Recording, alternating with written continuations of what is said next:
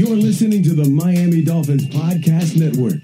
This is Drive Time with Travis Wingfield. Back to throw Tua, looking, flips it downfield, wide open!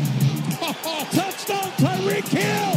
Unbelievable! Just flew by him for a second time. Tua knew where he was going right away. All the haters out there, man. I really hope you soon jump on his bandwagon. Waddle.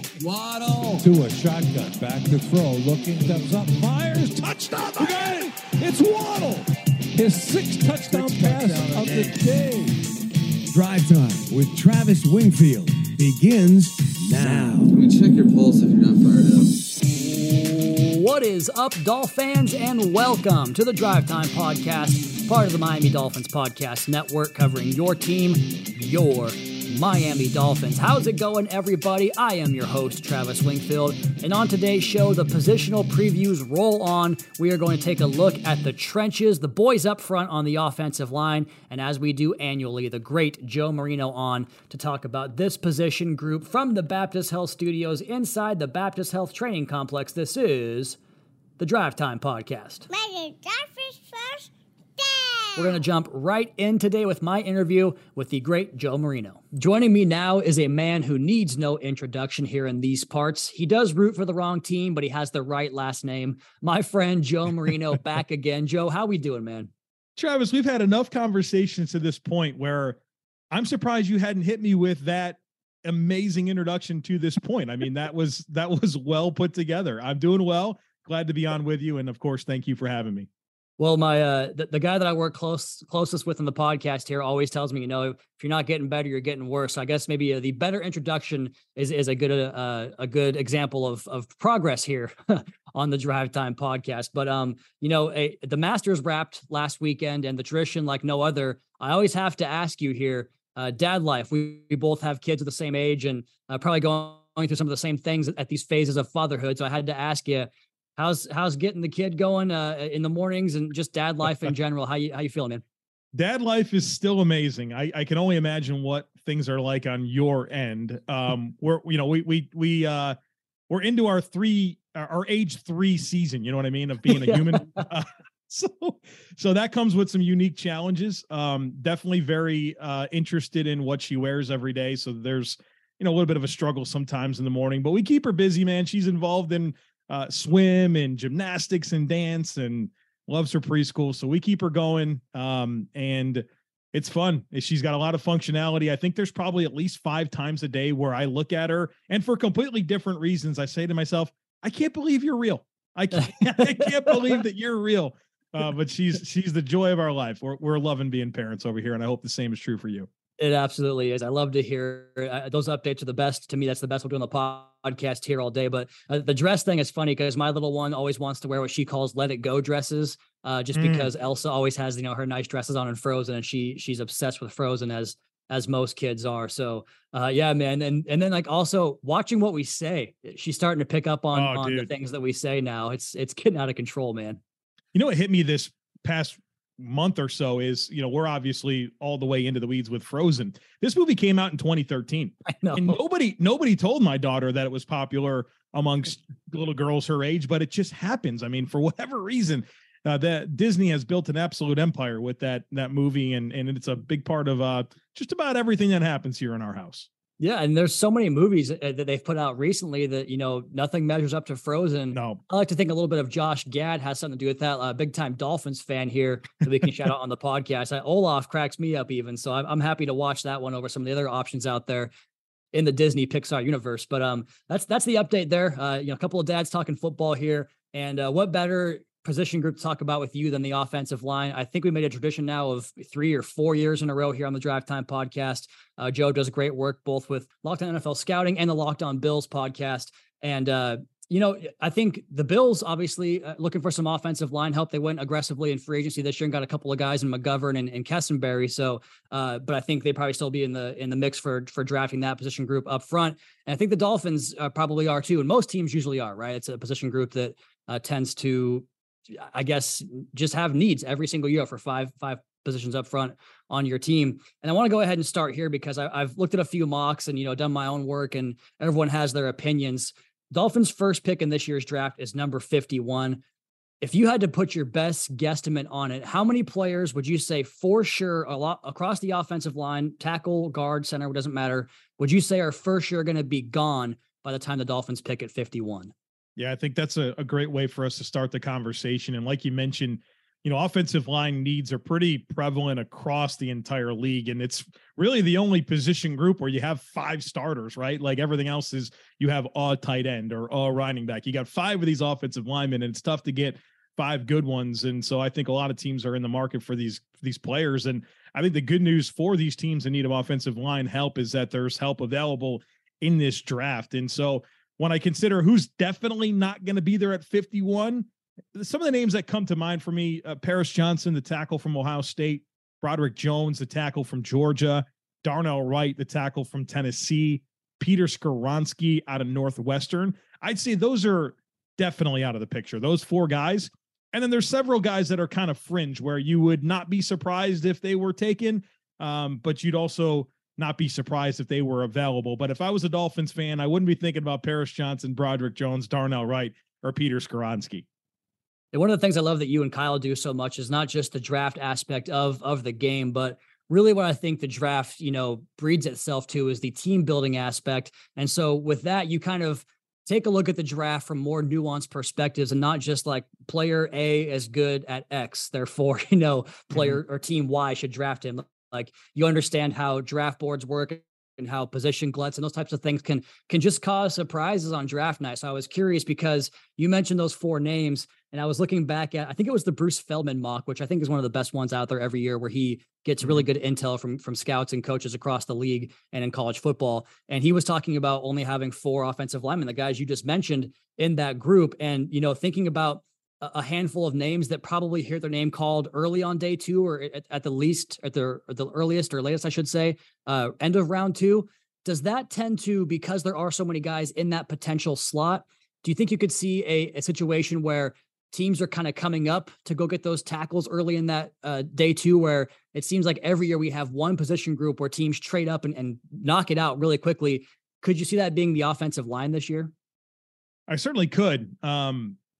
Like we've already established, the need out there is prevalent. And what's more important than protecting your franchise quarterback, right? And there's so many good young quarterbacks across the NFL that teams probably feel a lot of urgency to go out and get them the right mix of players in front of them. And so if there's a reduced list, and there is for every team, right? We talk about all these players at large, but in reality, every team's going to have their different appetites for players and scheme fits and personality fits. And so, you might look at it and say, well, if you get one of these 15 players, you get a starting offensive lineman, but probably for most teams that's probably cut in half, if not even further. And so as you kind of foil all those dynamics together, you can realize that the need, the urgency, the player pool, that's going to potentially lead to some movement. And I can see teams definitely wanting to make that choice to move up the board to make sure that they get a guy that they absolutely like, that they feel like can be an answer for them up front.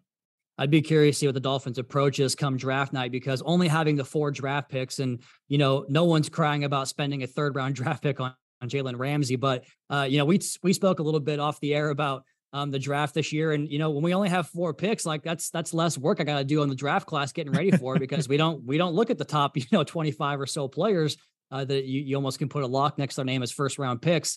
But in doing so, you wonder, do the Dolphins target a move up? Do they decide to go back and try to acquire more picks? I think it's a kind of a unique situation where they're at right now.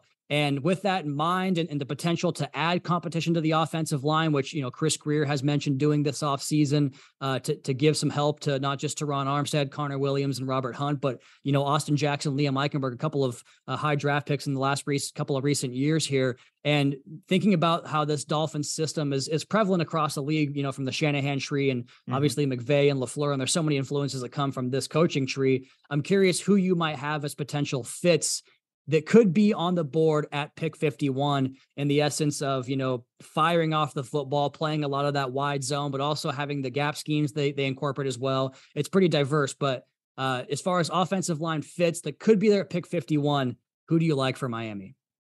I think there's 3 names that really pop for me that I think would be terrific picks for the Miami Dolphins. The first one is Matthew Bergeron out of Syracuse.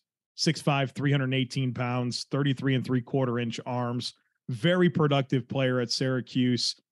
And what I really like about him is how he got better every single season. And I love that ascending nature of the caliber of play that he's delivered. And I thought he was the best offensive lineman at the Senior Bowl. And so you talk about kind of putting an exclamation point on your film resume.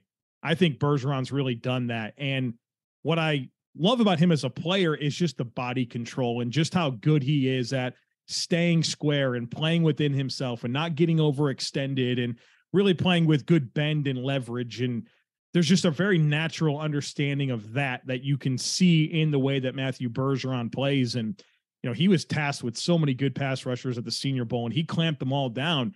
And I think that just is a testament to how much he trusts his technique, how technically refined he is, the body control, the ability to frame and stay square. I think he's just such a solid player. And if he was there at 51, I would have no reservations about him being my pick if I were the Miami Dolphins.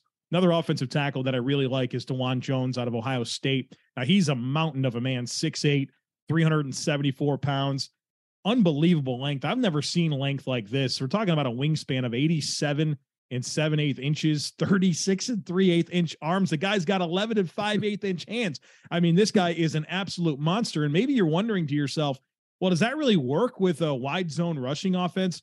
I think it does. And I think the reason it does is because of the length and how that really makes up for anything that he's lacking athletically. And look, for a 375-pound dude that's 6'8", he got good movement skills, right? So that's definitely prevalent in his game. He's just obviously not going to be super fleet of foot just because of the mass and body composition that he has. But what he really does to maximize his length is special to me in terms of being very deliberate with getting his hands on guys, and his grip strength and his latch strength is really, really good. And that enables him to sustain blocks. And obviously he's a powerful guy. And you talk about widening those rush lanes and, giving those backs some room to work with, he's going to be able to create that for you.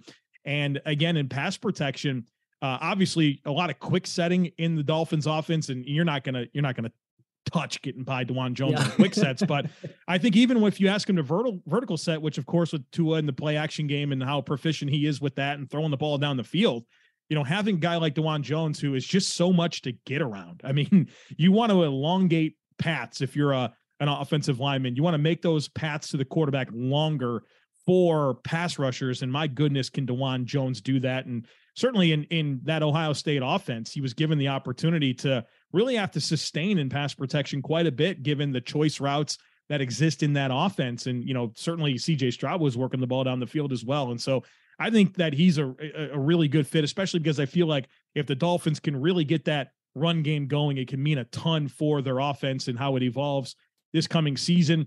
And I'll give you a player here on the interior that I like. There's probably several that I like, but a guy that really pops for me is Cody Mauch out of North Dakota State. Played left tackle for North Dakota State. I think he came there as a tight end, moved to tackle. Really good movement skills. I love his range. So if you want to get a guy out in space, working in longer poles, climbing to the second level, he's very proficient at that. Obviously, as a former tackle, you like that projection inside as a pass blocker. But I think the range and athleticism for him that you see on tape would be a major asset to what the Miami Dolphins want to accomplish on offense. So I have follows for each of those guys because you've kind of got my intrigue on all three of them there. And I want to go back to DeJuan Jones because you kind of touched on what my original follow-up was going to be on him, with that idea that, like, just by nature of existing on the football field, he makes it more difficult for pass rushers to get to your quarterback because he's larger. Like, it makes sense, bigger space, like you're occupying a bigger space. But you mentioned, the potential sacrifice in athletic ability, which, we've heard that he does, he can come off the ball and play that way in a certain sense, but you kind of have that sacrifice. Like, is the idea of protecting a potential blind side for Tua, who, only quarterback in the league you have to do that for, your right tackle, protecting the blind side. Does that sacrifice in the athleticism kind of, I guess, intrigue coaches because, hey, we can pretty much set and forget in pass pro, like you talk about with, 60% of our playbook that we have these quick sets in? Well, I think his reach really mitigates some of your concerns. Obviously, you wish that he had a little bit more explosiveness and a little bit more foot fire to his game, but That length is insane. I mean, it's rare. 87 and 7/8. I mean, who else is even close to that? I've been scouting players for a long time. I've never seen anything like that. And there's enough movement skills to complement it for me to feel good about whatever variety of pass sets I want him to execute, or whatever run concepts I want him to execute in terms of working laterally. I think that his ability to get hands on opponents really eases any concern that I have about his movement skills.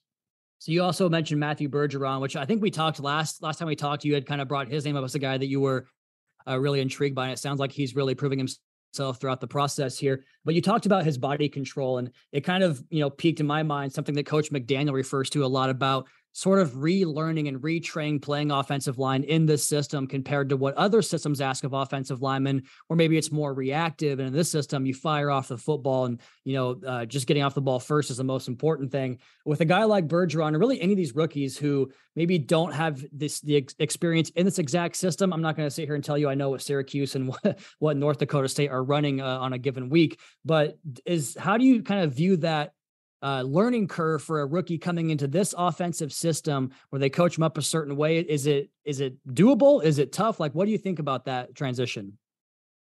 Well, it's obviously tough for any player, whether it's what you're asked to do, but also who you're asked to do it against, right? I mean, rolling your hips into contact and creating displacement in the run game in the ACC is a whole lot different than in the AFC, right? So that's always going to be a challenge. But I think for a player like Bergeron, and kind of leaning back into the talking point about just the body control, I think that's going to serve him very well, because I think he's plenty powerful to create that initial surge and create some movement, but how he can fight that pressure with pressure and absorb and still remain in control of a rep, I think is going to serve him very, very well when we're talking about him getting on the field and making an impact for whatever team actually drafts him. And then just real quick before our first break here on Cody Mock, you mentioned the movement skills, which obviously, it peaks a flag for Dolphins fans in terms of like how they play in this offensive line. But you talked about playing the interior position after kind of playing some tackle in college as well. Is he a guy that you think could kick out to the tackle position as a pro? I think he's a get you out of a game type tackle, where one thing I loved about him at the Senior Bowl is after being a college left tackle, he played all 5 spots. He even snapped. He played right tackle, center, both guard spots, and left tackle. And obviously versatility is huge. The more you can do obviously matters a lot in the NFL. But for a guy like Cody Mock, I think he's going to find his best success at left guard. But hey, look, if you're in a situation where your tackle goes down and you need to get out of a game, I think he can absolutely hold his own and do that for you. Well, either way, it sounds like Miami's going to have a pretty good group of players to choose from at that spot, should they choose to go in that direction. And of course, doing these positional previews for every group, we're going to talk about this as if the Dolphins were going to make that move at that position, at that spot. But I want to do it for every spot in the draft. And the next pick for the Miami Dolphins comes up in the 3rd round, number 81. Before we get to that, let's go ahead and take our first break right here. I've got Joe Marino on the podcast here, breaking down offensive linemen, Drive Time Podcast. Your host, Travis Wingfield, brought to you by Auto Nation. Are you looking for the perfect move-in ready home this spring season? Now's the time to buy at Fisher Homes. For a limited time only, enjoy below-market interest rates starting at 5.375% APR, 6.139% APR. With these exclusive lower rates, you can save hundreds on a move-in ready home and start enjoying the benefits of home ownership even faster. Schedule your personal tour with one of our new home specialists at FisherHomes.com and make this spring the season you find your perfect home sweet home. Financing provided by Victory Mortgage, LLC, NMLS 461249, Equal Housing Lender. Back here on a draft preview edition of the Drive Time Podcast, the great Joe Marino here, helping us break down this offensive line class. And heading into the draft, I think Dolphins fans, or at least on social media, which I don't know, Joe, it's like 6% of the actual community or the country that actually is on Twitter. So who knows if it's accurate representation of what fans actually think. But based upon Twitter and social, fans are pretty excited about the potential of adding a new offensive lineman. And so if not at pick 51, then going back to pick, what did I say, 81? I think it's 84. I probably got that number wrong. But anyway, in the middle of the 3rd round, looking at players that you like in that position group, you gave us 3. You can give me 1, 2, 3, 4, however many you think, Joe. Some guys that you think might be there in the 3rd round that would fit this Dolphins offensive line group. A guy I like a ton is Braden Daniels out of Utah. 6'5", 311. He's actually played a lot of tackle and guard at Utah. And so I think whatever path you want to take with him, it makes sense. 33-inch arms. I look at him more as a guard, but again, can play some tackle. I think he has a better chance of being a good tackle than Cody Mock. But Braden Daniels coming out of that Utah system, I think is really tailored well towards being able to translate to the next level where those offensive linemen do fire off the ball, right? There is that roll your hips into contact, create running lanes, and really embracing running the football, but how they build things off of that and a lot of misdirection and play action and using tight ends in the passing game. I think that's very translatable to what's going to happen at the next level. And so a guy like Braden Daniels, I think in a lot of ways, the things that I mentioned about Matthew Bergeron, I would apply here. Maybe a little more athletic than Bergeron in terms of being an interior player and having a lot of range.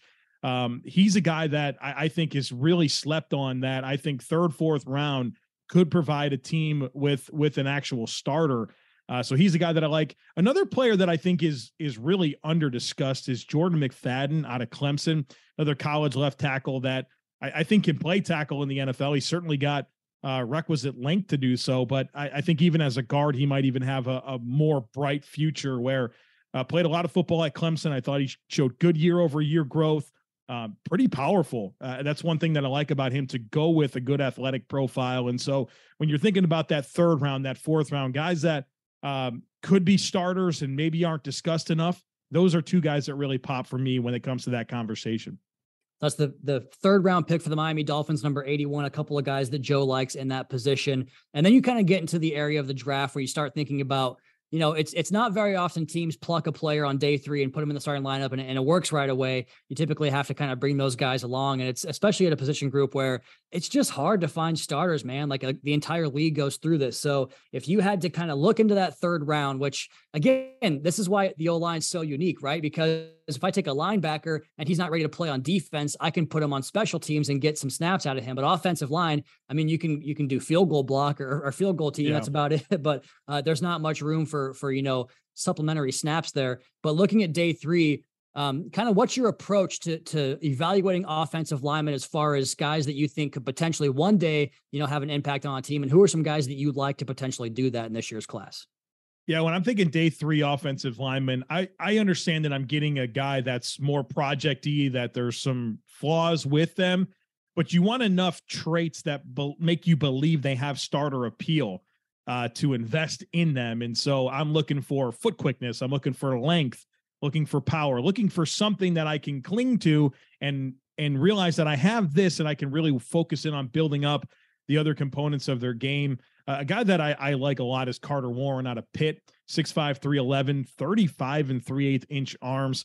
I think he's very good with his footwork and his handwork in terms of being able to frame, use his length, use his punch to get his hands on and really keep defenders at the edge of his reach. Had a really good career at Pittsburgh, had an injury there that I think kind of took him off the radar, but he should be ready to go. And a player that I like, Asim Richards out of North Carolina, really caught my eye at the Senior Bowl and then went back to the tape with him and really enjoyed what I saw. I think a player that can play guard or tackle, good just tenacity, the way that he plays the game. He's certainly a player that you feel comfortable with his ability to create some displacement in the run game, provide multi-position ability, and actually has some good length to go with him, over 34-inch arms as well there. So, I think there's some really intriguing players to consider later on. It's just a matter of making sure you develop them, making sure that you have a plan and really try to maximize what they do well while building up those other components of their game.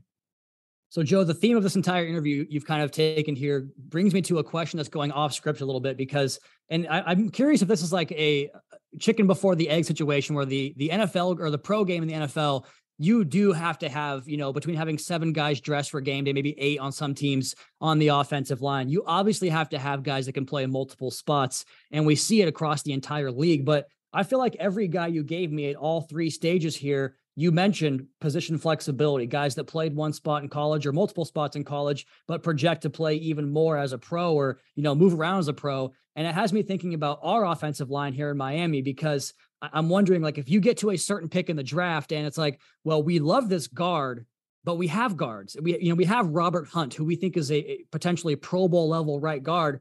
But what if we draft this guy and boot Rob out to right tackle, where he's played well in the past? I'm curious from a team building perspective. This is not like Dolphins, centric, because we don't know what they think in the draft room. But I'm curious, would teams consider, a guy like Rob Hunt, a guy like Connor Williams, who was a guard his whole career and then turned in one of his best years as a pro last year at center? Would you consider moving someone who was successful at the spot you had them at to potentially improve two spots? Does that a concern that teams maybe have? If I move this guy, maybe I weaken both spots. Like, how does that conversation go, do you think? Well, I think it starts with trying to get your 5 best players on the field, right? That's one thing that you absolutely have to do. But one thing that I'm pretty cautious about when it comes to that type of conversation is I don't want to take a great player at one position and make them a good player at another position, right? You want everyone to have a chance to be their best version of themselves, be in their most natural spot. That way they can help your team the most. And so if you think player X is your best fit at right guard, and that's going to be the best path for that player, I think you can do them a disservice by moving them around so much. And I saw this with Cody Ford out of Oklahoma with the Bills, where, played guard and tackle in college. I think he was always better suited to play guard in the NFL. The Bills played him at tackle, kind of rotated a little bit as a rookie. Then he moves to guard, moves back to tackle. And there's so much nuance that goes into each individual spot. And there's so much muscle memory that goes into each individual spot that while the versatility is great, when you're talking about starters, to me, if he's your right guard, he's your right guard. If he's your right tackle, he's your right tackle. And so I think you have to marry all of those ideologies together in terms of getting your best 5 on the field, but also getting the best 5 players in the best possible spots for them to be successful, which not only helps them as individuals, but in turn helps your football team. I think it's a fascinating question and a fascinating answer. I'm sure most teams have that conversation at some point, especially in this position group. So really good stuff there. Appreciate that, Joe. And Cody Ford is a guy that I was so sure was going to be a great player at this level. And we'll see if, Greener Pastures provides that for him. But I guess maybe good for Dolphins fans. It didn't work out for him in Buffalo there, but he was a guy that I was pretty high on going into his pro career. I have one more question for you, Joe. I'm going to go to my last break here and come back on the other side. It's not offensive line. It's not draft centric. It's Dolphins and Bills related. That's next. Drive Time Podcast. Your host, Travis Wingfield. My guest today, Joe Marino, brought to you by Auto Nation. Are you looking for the perfect move-in ready home this spring season? Now's the time to buy at Fisher Homes. For a limited time only, enjoy below-market interest rates starting at 5.375% APR, 6.139% APR. With these exclusive lower rates, you can save hundreds on a move-in ready home and start enjoying the benefits of home ownership even faster. Schedule your personal tour with one of our new home specialists at FisherHomes.com and make this spring the season you find your perfect home sweet home. Financing provided by Victory Mortgage, LLC, NMLS 461249, Equal Housing Lender. So I teased it on the other side of the break here, talking about Dolphins and Bills, which, Joe, the Jets and Aaron Rodgers, we'll see when it actually happens. It's going to be, a big upgrade for them at the quarterback position. But I still contend that this division is 1-2 Dolphins and Bills, and whatever order you want to put that in. And I'm just kind of curious to get your perspective as a fan of the Bills who, for a long time, the Dolphins just weren't competitive against Buffalo in so many of those games. And then last year they get a victory down here in South Florida and play the Bills tight, both up in Buffalo in the regular season and in the postseason. And to me, kind of like reinvigorated the rivalry in a big way. 3 really fun games to watch. So I'm curious, as someone that is really anticipating the chase of the Buffalo Bills at the top of the AFC East this year, how does the Bills fan view the Dolphins and what they've done the last couple of years, and especially this year heading into 2023? Well, I don't think you can look at it any other way than acknowledge that based on the games that were played last year, and like you mentioned, we got 3 of them, they were far more competitive than anything that we saw in the previous several seasons. And so with that in mind, I think it's fair to say that the gap has absolutely closed. Now, the Bills won the division by, I think, 4 games still, right? And so there's that piece of it as well. And I certainly look at Miami as the biggest threat to the Bills in their quest for a fourth consecutive AFC East title. But I think if this Dolphins team can be healthy, that's going to be huge. And I think last year, I mean, if they didn't have so many injuries in the secondary and even at times the offensive line, of course, Tua missing time as well. I mean, maybe that's not a 4-game win in the division, right? I think that changes things. And so I think the big thing for Miami is staying healthy. You certainly look at this team from a talent perspective and realize that it's one of the better rosters in the NFL in terms of just overall talent. You have to love the coaching addition of Vic Fangio to run the defense. I think, he's clearly one of the best in the game at that, and certainly has a lot of exciting talent to work with, whether it's on that front, right, with the D line and the D tackles, and, obviously David Long to go with Jerome Baker on the second level. The corner tandem of Ramsey and Howard is really special with, of course, Kader Kuo, who's emerged in the slot as a nice player. And, obviously I think the world of Javon Holland at safety, and, Brandon Jones working back from injury, excited to see him back. And I think that being handed over to Vic Fangio, he's got to be really excited for what he can get done, especially with those young defensive linemen who, I think very highly of Zach Sealer and Christian Wilkins and Jalen Phillips and Brad Chubb, and of course, Emmanuel Ogbah coming back off injury. It just seems like they're so deep. And so offensively, Mike McDaniel, what he was able to show last year, and those receivers, nobody wants to play against Waddle and Hill. I mean, that's a nightmare. And so, you look at that, you feel like if this offensive line can take some strides to a year 2 with Mike McDaniel, there's some evolution there, I'm sure. And so you feel like things are absolutely on the up for the Miami Dolphins. And now it's about meeting expectations, right? And the Dolphins are at that point now where people expect things of them, right? And so they're not sneaking up on anybody. Everybody knows what they have in terms of talent and where this team can go. And so big year for them, obviously, with this window that's been created very quickly. And certainly a lot of urgency to maximize this opportunity with all this talent that they have assembled. I think staying healthy is going to be the name of the game for the Dolphins there in this coming season. And, we'll play it out and see what happens, but the gap was absolutely closed last year. I think the Dolphins have continued to make strides this offseason. Now we'll go play the games and see what happens. Keep going, Joe. Keep bringing that praise for us. We want to hear more about it. And if you need a chaser, if you need to go take a shot of scope to wash your mouth after all that Dolphins praise, I wouldn't blame you, my friend. Listen, I love the competition. I think sometimes we get caught up in these rivalries, and there's a lot of just bad blood between it. And I get it, right? Everybody wants the same thing and only one team gets to get it. But I love the competition. I really do. And I've appreciated watching both teams build themselves up with some mindfulness towards each other, and seeing what that looks like. And so, it's not personal, not to me. I don't play for the Bills.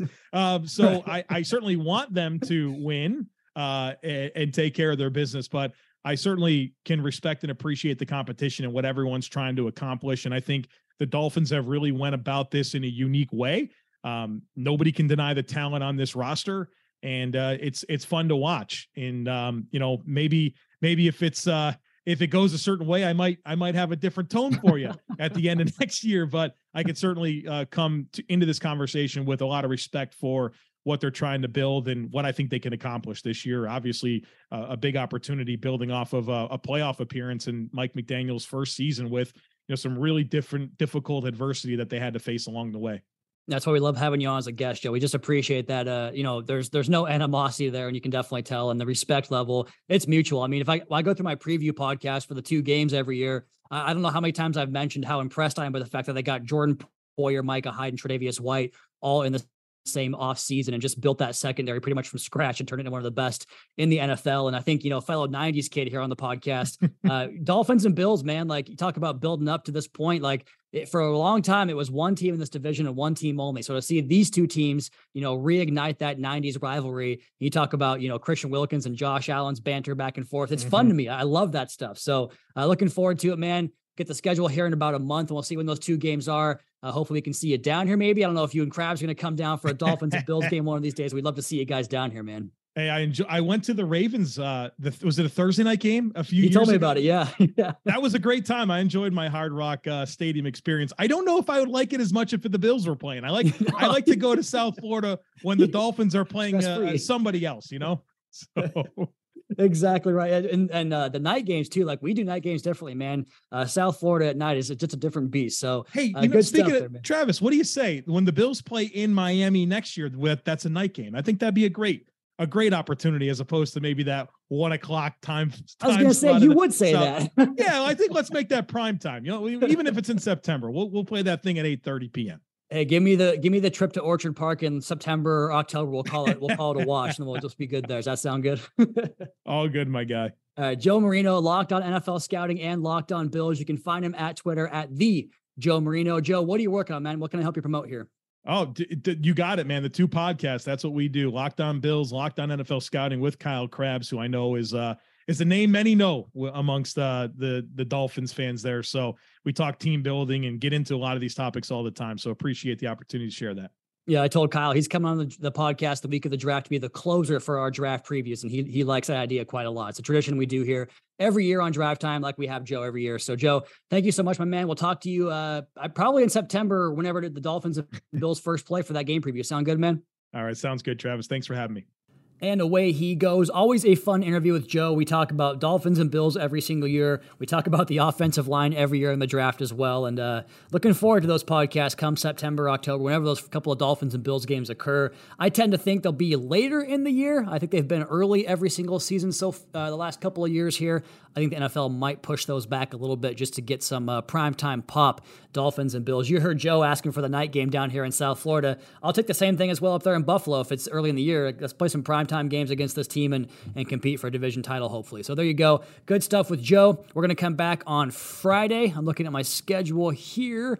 I believe it's Damian Parson to talk about linebacker. So keep it locked right here. We'll keep doing positional previews for the next couple of weeks here on the podcast, as well as include some other stuff for you guys as well. I know not everyone is all draft all the time, but it is April, so you have to kind of hang with us, Noah, on the draft prospects. So let's go ahead and get out of here. That's going to be my time. You all please be sure to subscribe to the podcast on Apple Podcasts. Leave us a rating, leave us a review. You can follow me on Twitter at Wingfield NFL. Follow the team at Miami Dolphins. Check out the Fish Tank podcast with Seth and Juice. Check out the team YouTube channel. We have media availabilities, Dolphins Today, and so much more up there. And last but not least, MiamiDolphins.com. Until next time, fins up, Caroline and Cameron, Daddy's coming home.